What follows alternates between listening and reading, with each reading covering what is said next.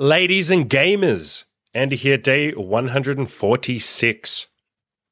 It's the Inner Winner Show, and we're going to get nerdy as fuck today.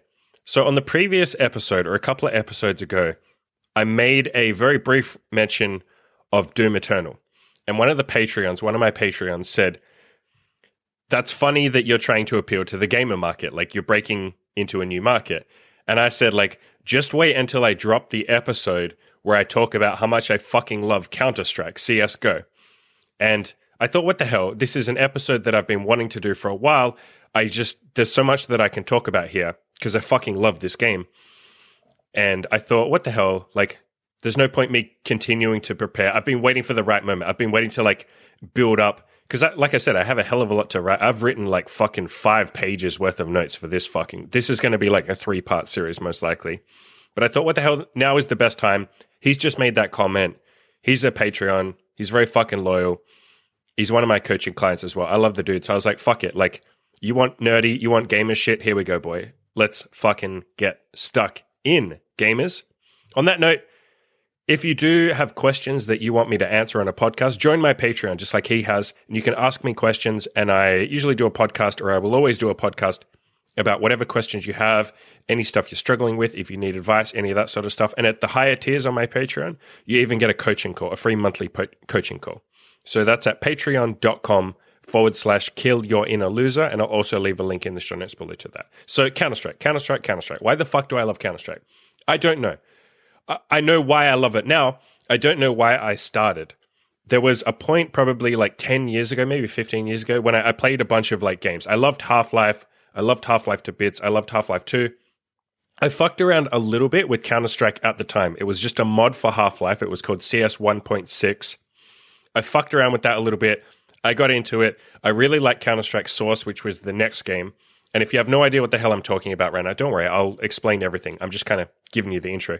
And then there was a follow-up game, a third in the series, called Counter-Strike Go, CSGO. That's the main game that we're going to talk about today. So I've always kind of liked the game Counter-Strike. I've followed the scene, and when I say the scene, wait till we talk about that. Some of you guys will be thinking, why is he talking about this nerdy little video game? What do I give a shit about that? If you don't know, there's an entire fucking massive scene around this game. Some of you will know there's a scene around Dota. There's obviously a competitive scene with League of Legends. There was an old scene with StarCraft. Some of you will know about other, less, more niche ones, like Smash, what else? Street Fighter, Rocket League.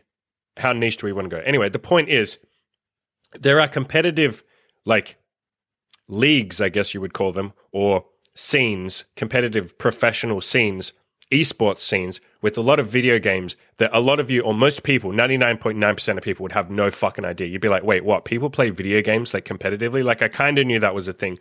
You have no idea how much of a thing that is. We're going to talk about that in a second, but it's multi-million-dollar prize money at tournaments, huge production crews, stadiums full of people watching. This shit just has absolutely blown up in the last probably 10 years, but definitely the last 8, especially with Counter-Strike in particular. So that's how I kind of got into the game. I played it as a kid. I really liked it. It's a really amazing game. I'll talk about that in a second, why I like the game itself. But I kind of just followed the professional scene as that started building up. And just like with people who follow any sport, it becomes more about the scene itself than the actual sport for a lot of us, for a lot of people that follow a sport.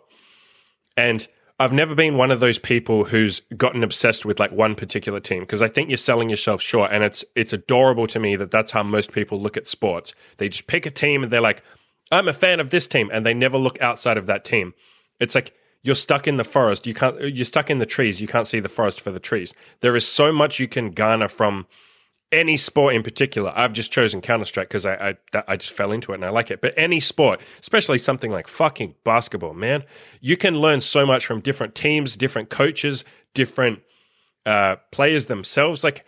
You could learn a lifetime of life lessons and self-improvement knowledge from Michael Jordan or Kobe or any of those kind of people, right? The people who got to the top, you can figure out how did they get there? What aspects of their life can I take? How can I apply that to my own life? What knowledge can they give me? Same as great coaches, like fucking Phil Jackson. We're talking specifically about basketball here. If you want to talk about a different sport like baseball, you can look at that Moneyball guy. I forgot who the fuck his actual real name is in real life, but that movie that stars Brad Pitt called Moneyball, you can learn a hell of a lot from that. That is the ultimate fucking underdog story. That turned the entire baseball professional league on its head. If you want to talk about tennis, Jesus Christ, how much could we talk about Roger Federer, Novak Djokovic, and Mr. Rafael Nadal? Those three people have been at the peak of their fucking sport. They have dominated it for the last 16 years. They have basically won everything, and nobody else in the entire world has been able to fuck with them, with the possible exception of Andy Murray, who did it for a couple of years, but that I don't really count that. It's basically the three of them for the last 16 years have been beating only each other, and they have been competing for the championships just themselves. Just those three people. How do you, especially as Roger Federer, who came into the sport at like, what? He was like fucking 18 or something. No, he was younger than that when he first came in. But he was a young fucking kid. He's now an old fucking man. He's older than me. And he's still killing it and destroying everybody else in the world. You say the same about Rafael Nadal. He's a fucking old cunt at this point. He's just hustling like crazy. Novak Djokovic is Mr. just fucking consistent. Those three people, you can learn so much from those three guys. And at some point, I will do an entire podcast on lessons you can learn from Roger Federer, Novak Djokovic, and Rafael Nadal, because they're three entirely different people with incredibly different philosophies about how they've become the best. They all have completely different approaches to success. And it's amazing that all three of their approaches have worked, and not only worked, but worked at the same time as each other. Remember, everybody else in, most sports, but especially in tennis, if you have an era, you're the best and you beat everybody else and you're kind of on top and everybody else is below you. These three motherfuckers had to compete against each other and they still had an era. That never happens. It is so fucking impossibly hard to be the best when number two and number three are as good as you. Imagine staying on top for fucking like 10 years between the three of them. 15 years if you count like Roger Federer. How the fuck do you even do that in somewhere in a competition that is that fucking crazy competitive? You're playing against the two other best players of all time at the same time. All three of you are the three best players of all time. You've won the most championships of all time, the most Grand Slams. How the fuck does that even happen? And how the fuck do you keep up that consistency, all three of you? So I'm deviating here, I'm sidetracking. I will at some point do a big podcast about that because there are so many life lessons you can learn from each one of them. They've all had comebacks, they've all had injuries, they've all had to deal with mental hurdles and all that sort of stuff. They've had to deal with each other. So I'll talk about that at some point. And that is part of why I love Counter-Strike. Part of why most people like any sport, if they can pull themselves back from the usual I'm obsessed with this team and I don't want to hear anything else about anyone else but this one team. If you can pull yourself back a little bit and start looking at it more in terms of what life lessons can I learn from the entire game? Is there anybody in any other team who has something that I could learn? Are there any amazing coaches? Are there any amazing players? What about the sport itself? If you can pull yourself back from it, there are so many life lessons to learn from sports or any competition really, because sports and competition a war in a way. That's how we fight our wars. And when you're trying to be the best, man, isn't that what we're all here for? Isn't that what you listening to this podcast? Aren't you here to be the best or at least to be better than you were? Maybe you don't want to be the best, but you sure as fuck don't want to be who you were, right? Sports are an amazing way to learn a million life lessons from people who are right in the middle of self-improvement. The definition of sport is self-improvement. You are trying to be better than you were before and better than people around you, but especially better than you were before. That's everybody's on their own grind, their own journey. You're all trying to beat the past you. You're beating you from yesterday and you're hoping tomorrow I will be even better than I am today. So I'll take a step to the side here and I'll talk about Counter-Strike itself because I don't just love Counter-Strike for that side of things, for the life lessons, for the underdog stories, for the self-improvement, because you can pretty much love any sport for that stuff. Every single sport has that stuff. I think to some degree, I like Counter-Strike for the same reason that someone would say they like basketball or baseball. You like the competitive aspect and you probably just grew up playing it or you probably just grew up with that in your life and that's why you love it. That's why I love Counter-Strike. That's a big reason because I just always played it. But it's not just that. I think I also like the mind game aspects or the mind aspects of Counter-Strike. Because if you don't know, Counter-Strike is a first-person shooter. It's a clicky, bang, bang. You click the mouse button, you go bang, bang, bang. You shoot people in the head. It's a first-person shooter. But it is so much more than that. If you called it a first-person shooter, you would be that would be like calling Dota a fucking right-click button game. Or StarCraft, I just click my right mouse button. That's what the game is. It's so much more than that. It's incredibly tactical, like chess. I could do a fucking 10-hour podcast on the tactics of Counter-Strike and how damn tactical the game is. Every round that you play is like a puzzle or a round of poker, I guess. You have strategies, you have executes, you have players who have specific roles, you have an in-game leader who calls strategies on the fly. You have pre-planned strategies that you guys have practiced like thousands and thousands of times over as a team. It's a team game, so there are 5 of you per team, and you play against other teams of 5. There are coaches, there are strategy people, there are sports psychologists. Like, the organizations, the teams are fucking multi-million-dollar organizations, like huge fucking organizations, just like in sports. The tournaments themselves are glitzy as fuck. Less so with COVID because everything's been shut down, but they're $1 million prize money tournaments. Like, that's a common thing, like $1 million in total prize money for this tournament for the winners. The stadiums are full of people watching. There's massive production crews. One of them even went on TV, as in one of the tournaments was like shown on TV as a league for like a few weeks or a couple of months or whatever. The game regularly breaks Twitch records for the most concurrent viewers of anything. So there's a tournament called E-League that regularly gets over 1 million concurrent views at their peak. So that's 1 million people watching at one point in time, which is just fucking insane to me because it's a fucking video game. But man, if you guys like sit down after this podcast and watch like a game, you'll be like, holy shit, this is more than just like shooting the opponents. Like, there are so many tactics going on that it's just going over my head. I have no idea what the fuck is going on. I understand you have to kill the enemy and shoot all of their 5 players and kill them, but there's like 5 other ways to win a round. There's like 50 different strategies going on. Anyway, I'll talk about that in a second. And I don't want this whole podcast to just be about the game. I'm trying to give you some background into why I like the game and why I follow it. And then we're going to take a step back and talk more about some actual self-improvement stuff, because that's the purpose of my podcast. It's my mission in life is to improve and to get other people to improve, as many people as I possibly can. There's a hell of a lot of self-improvement aspects in this game. There's a hell of a lot of underdog stories that I think you guys are really going to like. And there are a hell of a lot of like life lessons we can take from people who play this game or people who are coaches of people who play this game, stuff like that. So this game is big. People on salaries, like there's regularly people on like 50, 60,000 US dollars per month. These cunts are getting paid this much money on top of prize winnings from tournaments, and then on top of sponsorships and stuff like that.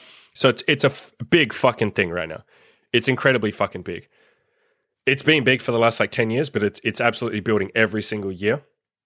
And in a space where, because most esports games don't last that long, they really don't last more than a couple of years. This game has been around since 2003. That was when the game first came out. It was an esports game from like 2009 onwards, roughly. So it's been there for like 11 years, which is like 4 or 5 times what every other game lasts. They just don't last. And part of the reason that this one lasts so long is because of all the depth that it has to it. Teams are constantly coming up with new meta. It's evolving all the time. There's always new strategies, new maps, updates to the game, stuff like that. I know some other games, for those of you who are nerdy and follow some games like I do, I know that like Dota and League of Legends, they get updated as well, but they don't get entirely new maps. And part of the reason why Counter-Strike is so exciting is because there's 7 maps at any one time, as in 7 different maps. And a map is just another way of saying like the area you play the game in. Or if we're talking about normal sports, you would call that the field or the court, the basketball court or the hockey field or the pitch, the cricket pitch. The area, the space in which you play the game. Counter-Strike has 7 different ones of them that a team can pick from, and they have like a pick, like one team will say, this is our map, we want to play on this, and the other team will say, okay, we pick this map, and then they can veto maps that they don't want to play. They get to like vote, which map are we going to play on? And every 6 months or so, they switch one of the maps out. The game developers come in, they take a map out, and they put a new one in. So it's constantly fresh. It's constantly being updated. There are no other sports that I can think of off the top of my head that are like that. Imagine tennis, but I mean, tennis kind of has it because you have clay grass and synthetic grass and, hard court, rebound ace, all that kind of stuff. So maybe tennis is the closest to it, but the court hasn't changed. Just the material, the surface of the court has changed. Imagine football, American football or basketball or something, but you have 7 different courts or 7 different fields. But not just different, like entirely fucking different, like unrecognizable from the other ones with different strategies, entirely different ways of playing. Everything is different. Like what a fucking head fuck that would be. So this game is incredibly fucking complex. That's without me even starting to talk about different strategies, how you can fuck with your opponents, how it's like a game of poker or chess. I really do think of it as chess. You're always trying to think what your opponent is going to do, and you want to be several steps ahead of them. There are mind games. There are ways of faking the opponent, just like you do in poker or chess. There are ways of trying to read your opponent and figure out what they're doing. Most of the game, each round lasts for like 2 minutes. And if you win that round, you get a point. First person to like 16 points wins. That's the general gist of the game. But each round, it's not like a normal first-person shooter or a normal computer game, like a video game that you would play. You don't just like run towards the opponent and like click and go bang, bang, bang, bang, bang, you're dead. There is like a certain amount of the first half of the round, and sometimes it's most of the round, where you play defensive. Both of you play defensive, and you're not rushing in. It's almost like you're hiding from each other. You're playing a game of like hide and seek in a way. You're trying to get a read of what you think your opponent is doing and where they might be, because you don't know where they are, and they don't know where you are. And so you have to like walk really quietly because your footsteps make sound and people will hear you. There's different types of grenades that you can use. There's a smoke grenade, so it'll blow up a big plume of smoke. There's a flashbang grenade, so it'll blind the enemies. There's normal grenades that blow up and damage the enemy. You will use those grenades to try and mask where you're going to go, but also to try and fake where you're going to go and to try and fuck with the enemy. And so it's this really interesting game where for the first, at least the first half of every single round, there's this like hide and seek game going on. Like, where are you and where's my team? And you have like strategies that you'll talk, and you have like, obviously they're communicating. The players are communicating to each other the entire time, which doesn't happen as much in something like, basketball or American football. I mean, you kind of do, but not to the level that you do with these guys. This is like very tactical, almost like you're in the military or something. You're just constantly giving tactics and saying like, I'm over here, this person's over here, I heard a footstep over here, throw this grenade over there to distract them. Okay, they've just thrown this grenade here. Do we think that that's a fake, or do we think that's real? There's so much depth with just in the round, how much you're fucking with the opponents. That's before you've even like clicked the mouse button and tried to shoot each other. And then there's like an insane amount of depth once you actually start fighting.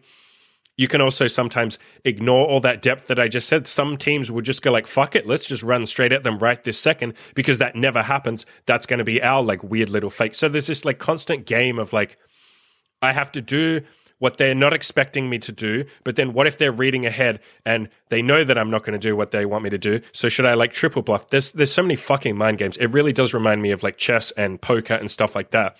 It's really fucking fascinating to watch. And then on top of that, the players themselves are just ridiculously skilled at the game. They can do like bullshit with the mouse, and just like, it looks insane. Even when you watch it, you're like, how the fuck are you that good at a video game? This is disgusting. That's without any of the strategies or, poker stuff on top of it, the chess stuff. Man, I fucking love this game. You can tell I fucking love this game because it's 17 years old at this point in time. This game is 17 years old. Find me another game that lasts for 17 years. The only ones I can think of is stuff like StarCraft and, shit like that. Maybe Quake. There you go. But Quake is nowhere near as popular as Counter-Strike. Nowhere near as popular. The game has seen 3 different iterations. So as in they've made new games. Like they've literally released a new game 3 times now. And it's still like ridiculously popular. Holy shit, I love this game. I think you can tell. I tell you what I might do. I was going to, because I'm going to split this podcast up. I think what we'll do is I will leave it there, and then I will release another part 2 where I talk about the actual people in the scene. And this is where it's going to get really good, because I'm going to talk about some of their philosophies, because a lot of them are very vocal about their philosophies. 2 people in particular, especially one in particular, who has an entire YouTube channel with like 300,000 subs or something. And he's just been doing this for like 5 years. He talks about his philosophy in life, in the game, stuff like that.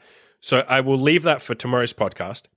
I will talk about that shit. I think you guys are really going to love that because you can see how excited I am about the fucking game itself.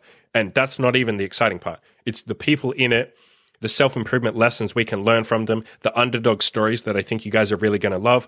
I'll give you a hint. There's a lot of ideas that these people have that I have the exact same idea, like taking yourself seriously, going all in, not letting failure be an option, that kind of shit. So part 2 will be out tomorrow. Yeah, I think you guys are going to love it.